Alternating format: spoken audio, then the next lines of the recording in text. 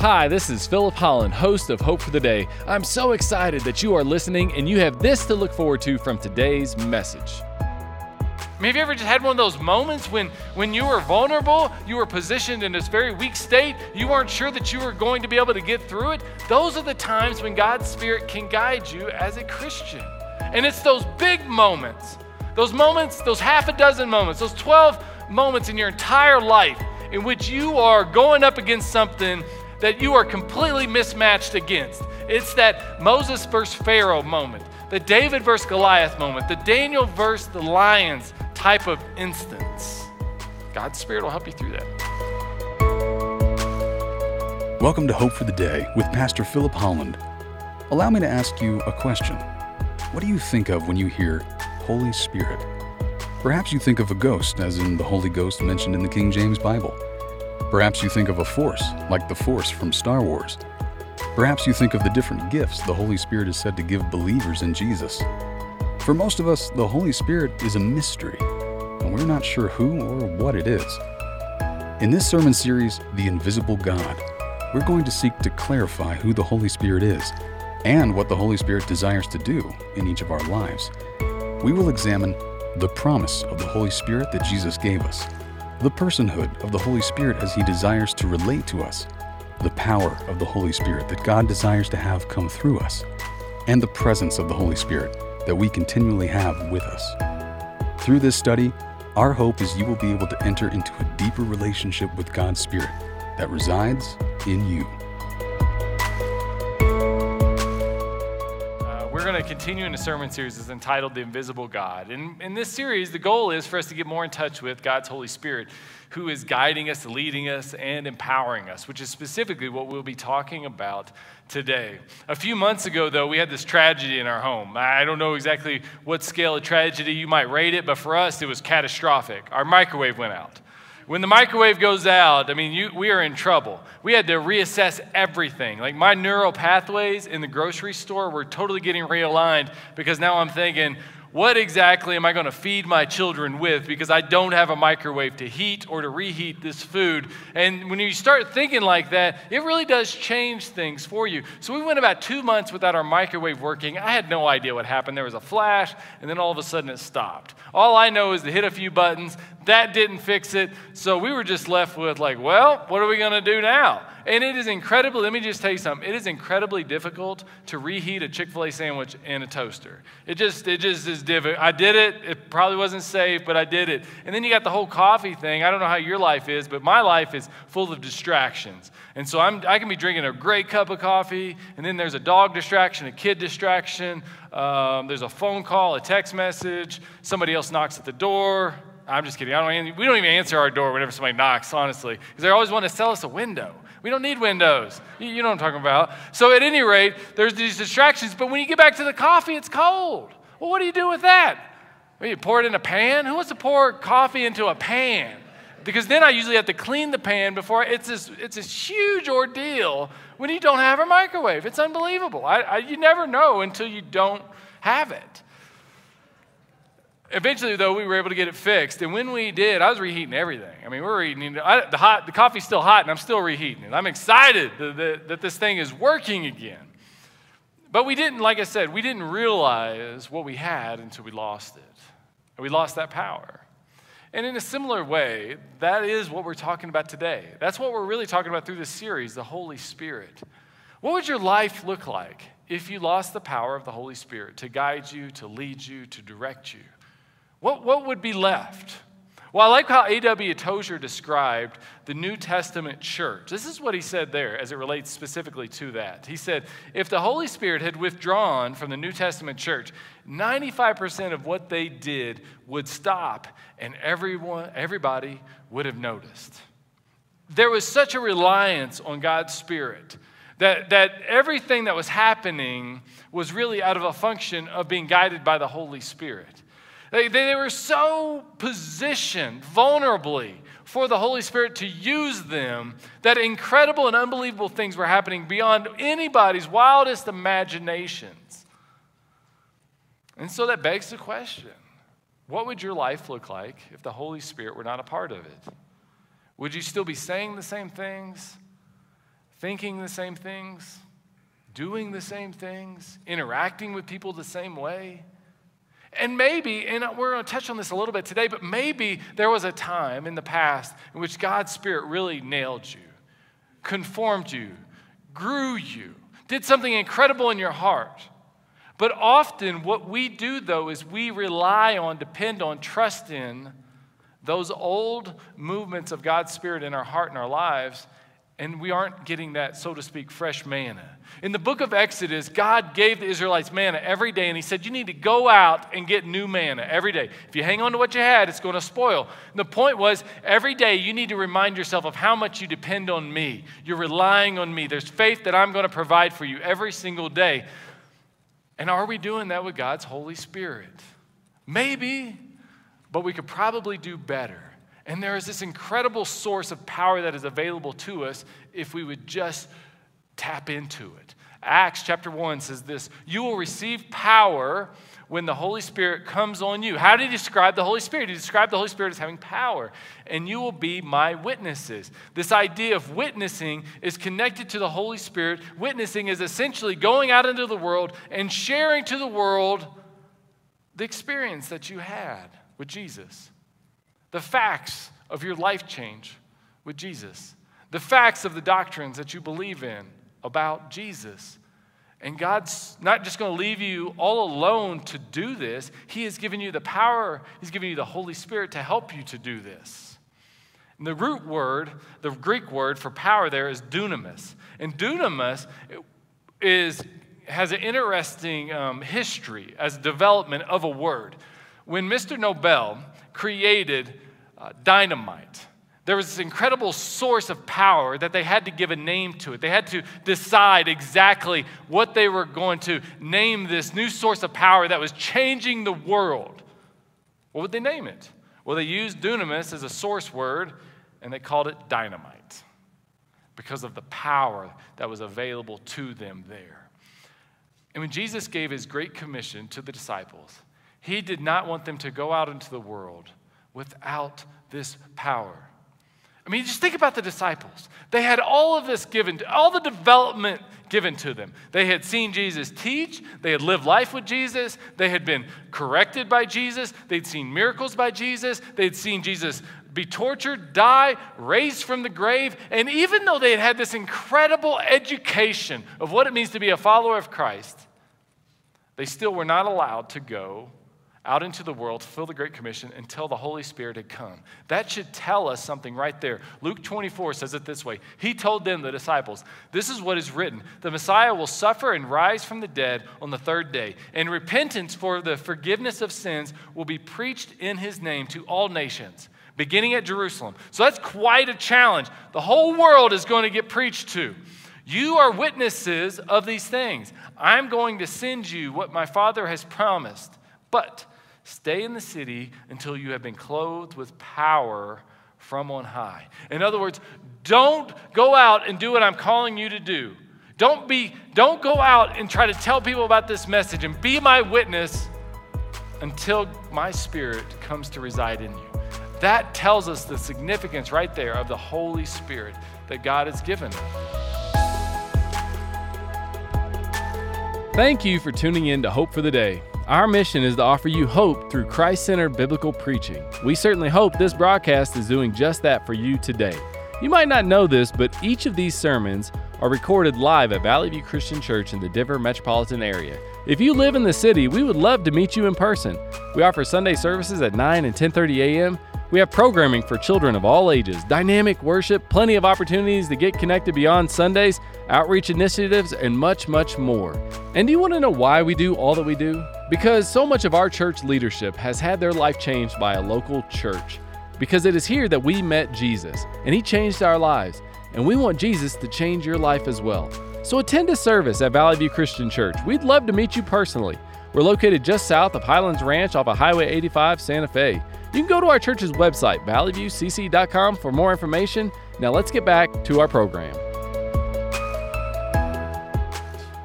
And so in the next few moments, we're going to talk about how we can be reminded, and how we are reminded of how God's Spirit has empowered us and what it is that we have available to us and when it is exactly that he does empower us, which is the first thing that I think that we need to understand when it comes to being empowered by the Holy Spirit is that the Holy Spirit empowers us when we are weak. Not when you're strong, not when you have it all figured out, when you're weak. In Romans chapter 8, we're told this, and this is in the context of prayer, but I would say this really applies to every area of our life that we're willing to surrender to the Holy Spirit. The Spirit helps us in our weakness. I mean, have you ever just had one of those moments when you were vulnerable, you were positioned in this very weak state, you weren't sure that you were going to be able to get through it? Those are the times when God's Spirit can guide you as a Christian. And it's those big moments, those half a dozen moments, those 12 moments in your entire life in which you are going up against something that you are completely mismatched against. It's that Moses versus Pharaoh moment, the David versus Goliath moment, the Daniel versus the lions type of instance. God's Spirit will help you through that.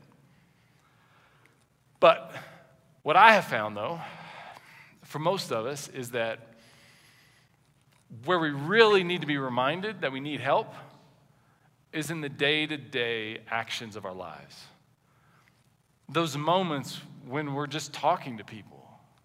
Those instances in which maybe somebody does need some mercy and kindness, but we're not feeling very merciful and kind. When we need God's Spirit, it's in these instances in which God is teaching us new lessons. Let me say it to you this way. Never forget the lessons God's Spirit has taught you. Because some of you have learned great lessons through God's Spirit guiding you and leading you. But always be open to new lessons he is giving you. I'll tell you how this applies to me specifically. Is often I can get my sermon done during the week about by Wednesday. And usually through the course of writing that sermon, I am surrendering myself over to God. I'm saying, all right, God, what do you want this to be? And there's I can say there's at least some moments in there where I'm like, that is of the Lord. That's really coming together well. And then comes Saturday night where I start working on it, and Sunday morning. And what I've learned to start teaching myself to do is say, God, okay, what I've got, I think it's okay. I think it's going to work. But Lord, how can you make this better? I don't want to just live on Wednesday's lessons. I'm here Saturday night. I'm here Sunday morning to hear however it is that you want to make this sermon better. What's the new lesson for today, Lord? And you just position yourself in this place of weakness to say, what do you have for me right now? How can I serve you better with what has been given to me? And often I'll come up here and I'll start tying together things. And even as I'm preaching, stories, examples, applications will just start to come together that I had never written.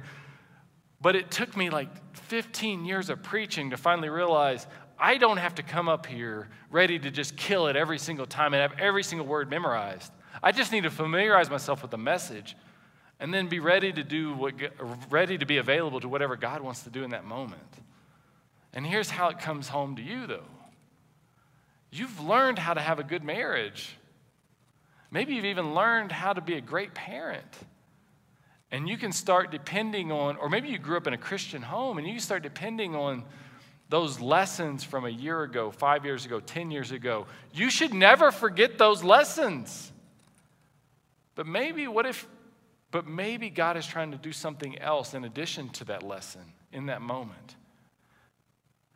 And maybe he's trying to teach you something else in the way that you interact with your spouse, in the way that you sort out problems, the way that you come to some sort of a solution to whatever it is that you're dealing with. Yeah, the lessons from the past are important, but maybe right now in this moment, you need God's Spirit to teach you, to empower you, to speak to each other differently, to sort out issues differently, even when it comes to parenting, even when it comes to dealing with grandchildren, even when it comes to being a Christian.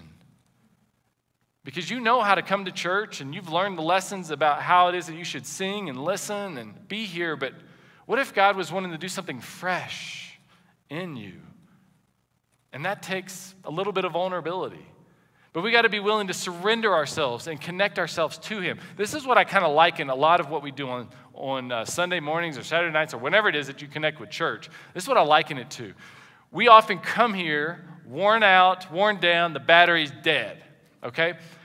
Here, I'll tell you something. The worst thing that happens to me, let me tell you something, when it comes to the phone looking like this, my phone looking like this, is I'll set it on the counter and I'll go over to it because I need it. I tap it, and then I get this screen.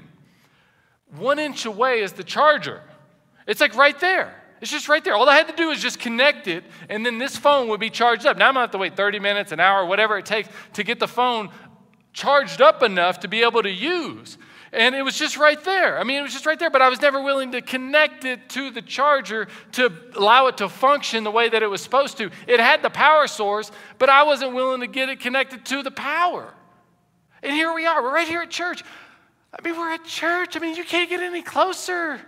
God's Spirit is with you. He's in you. But, I mean, even as it relates to a location, a place, like you can't get any closer to God. You're right here with Him. But if you're relying on the past and you're just going through the motions, man, you're not going to get connected and recharged and powered up the way that you need to be. And that requires a certain disposition of weakness. Because when we come into it with that kind of an attitude, that kind of a disposition, then God is ready to tap right into us and fill us up and help us to be what we need to be throughout the rest of the week. Really launch us out into the world. Zechariah, I love how he says that this is the word of the Lord to Zerubbabel, not by might, not by power, but by my Spirit, says the Lord of hosts. Thank you for tuning in to Hope for the Day. We hope this message has been an encouragement to you. I know it has been to others. I recently received a message from a listener of ours who said, "Thank you for these messages on Hope for the Day. It is encouraging and refreshing to hear biblical-centered teaching that continually points people to Christ. This is one of the several notes that I've received from people that are blessed by our program. That is why we want to continue this program on the radio, but that can only happen through the generous contributions of listeners like yourself. If you'd like to partner with us financially, just go to Valley View Christian Church's website, valleyviewcc.com, and then click on the Give tab there. Once you click on the tab, just designate a gift to go to the radio ministry of Hope for the Day. Your gift would be an incredible blessing to this ministry. And as always, we want to meet you personally as well. That is why if you live in the Denver metropolitan area, we want to extend an invitation to you to visit us in person at one of our Sunday services, 9 and 10:30 a.m. If you do, please introduce yourself to me, Philip Holland. I'd love to meet you. Now let's get back to the program. The second thing that we learn about empowerment is that we grow spiritually.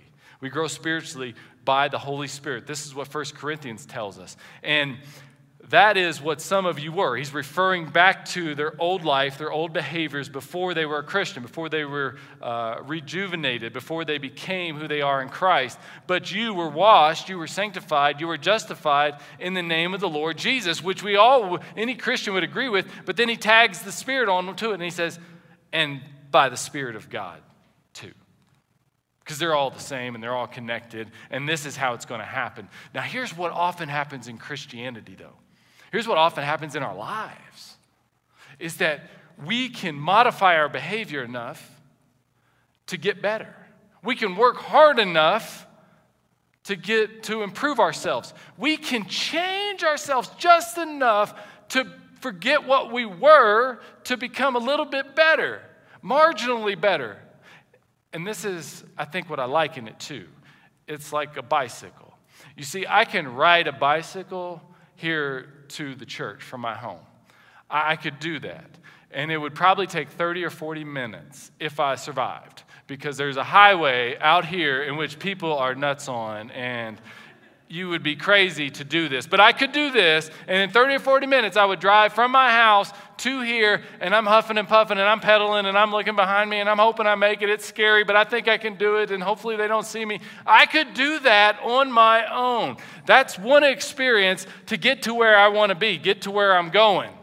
But then there's a whole other experience, which is what I usually utilize, and that's a Honda Odyssey. Yes, I drive a Honda Odyssey. Don't judge me. We have 2 minivans, which is quite an accomplishment. I will tell you that. I don't even give people the number of my house. I just say, go to the house with 2 minivans. That's all you got to do, because nobody else has 2 minivans. And not only have I done it, we've done it twice. This is the second time I've had 2 minivans in my life. I just decided to own it this time, though. I'm owning it. We're just going to hang on to it as long as that bad boy can drive. And so I drive this into work. It takes me 12 minutes, and it's completely safe. I don't have to worry about it. I don't have to worry about people hitting me. It's only 12 minutes on the road. It's a few miles. It's not bad. You know what it takes? Just a little tap of the pedal. That's it. That's all the effort I got to do, because the car is going to take it for me. The car is going to do the rest for me. The car is going to get me here. And friends, what I'm trying to tell you is that God's got a place he wants you to be. He's got a person that he wants you to be. There's some things that he wants you to do. And you got to quit trying to pedal that bike to make it happen on your own. And what he's telling you is, like, you can do this with my Spirit. I will get you here. I will get you to where I want you to be. I'll get you to what you're doing. And all that you have to do is just kind of surrender yourself over to me. It's like that last scene of Lord of the Rings movie where, they're fighting and they're trying to survive. And you have to forgive me, I don't remember all of their names, but they're not going to make it. But they're just battling it out. And then all of a sudden the spirits come in and they just wipe everybody out in like 1 second.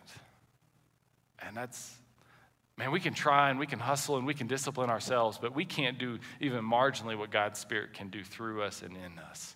And then he goes on in 1 Corinthians chapter 13. This is Apostle Paul speaking. He gives us a little bit more perspective on God's Spirit and gifts. And he says, if I speak in the tongues of men or of angels, but do not have love, I'm only a resounding gong or a clanging cymbal. If I have the gift of prophecy and can fathom all mysteries and knowledge, and if I have faith that can move mountains, but do not have love, I am nothing. If I give all I possess to the poor and give over my body to hardship that I might boast, but do not have love, I gain nothing. He's saying, like, you can do all these things. You can work as hard as you want, but what is the overarching theme here? We think it's love, but it's really a little bit more than that. It's fruit.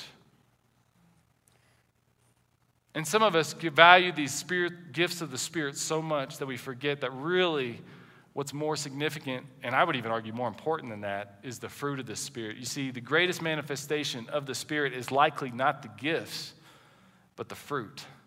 You see, I can stand up here and do this, and I've been doing it, and I'll probably have another 25, 30 years of doing this, and I could do 100 of these, and maybe 2 or 3 will resonate with you. But I tell you what, if you're going through a hard time and I sit down with you and I allow the fruit of the Spirit to come out of love and joy and peace and patience and kindness and goodness to come forth into that conversation, that one moment may be something that you never forget. Why? Because the fruit of the Spirit is where so much of the power is at. And that is what he's wanting to produce in our lives every single day, every moment, every interaction that we have with all people at all times. It's really incredible when you go from anger to gentleness, selfishness to kindness, demanding to being patient, to being stress-filled, to being peaceful, from being impulsive to being self-controlled. And God's Spirit is trying to empower you to that end. God's Holy Spirit empowers us to discern God's will. You see, because we sort through the scriptures and we're left saying, well, wait a second. What's going on here? How am I going to figure out what school my kid's supposed to go to? How am I supposed to figure out what house to buy or what job to take, what job to leave, whatever the situation may be? It's just not spelled out there. God's Spirit helps us to discern God's will. John 14 says it this way, but the Counselor, the Holy Spirit, whom the Father will send in my name, will teach, will guide you in all things, and he will remind you of everything I have said to you. That he is the one who's going to guide us and lead us. Let me say it to you this way. Discerning God's will is less about a relationship, is less about a revelation and more about a relationship. And that relationship, it's not just horizontal. It's lateral. In the book of Acts, we find a great example of this. The church is attempting to figure out what they're supposed to do with these Gentile converts to Christianity. They aren't exactly sure how they're supposed to bring them into the church. And so they essentially discern that they're not supposed to take them all the way back to Judaism and work them through Judaism and then eventually get them into Christianity. They realize that they just need to welcome them into the church, and there's a few weird things that they say you shouldn't do, like drinking blood and eating meat sacrificed to idols. Basically, just don't become a vampire. I don't know. It's really odd and strange. Another sermon. The point is that they didn't make them go back into Judaism and enter into Christianity. And how did they come to that decision? it seemed good to the Holy Spirit and to us. And one of the things that I would want to submit to you that ought to give you great confidence in this church is this, by and large, is how we govern ourselves. That you have a group of elders that essentially make very large, or the high-level decisions here collectively. And this last year has not been short on decisions to make, whether it was dealing with the pandemic, whether it was... To learn more about this sermon series, or other messages, please visit our church's website at valleyviewcc.com. You can also find these radio segments on the Hope for the Day, Apple Podcasts, Google Podcasts, and Spotify. Valley View Christian Church is located just south of Highlands Ranch off of Highway 85, Santa Fe. We provide services at 9 and 10:30 a.m. every Sunday. This broadcast is made possible through generous contributions of listeners like you. If you'd like to partner with us financially, just go to our church's website and then click on the Give tab there. We look forward to having you join us again next time on Hope for the Day.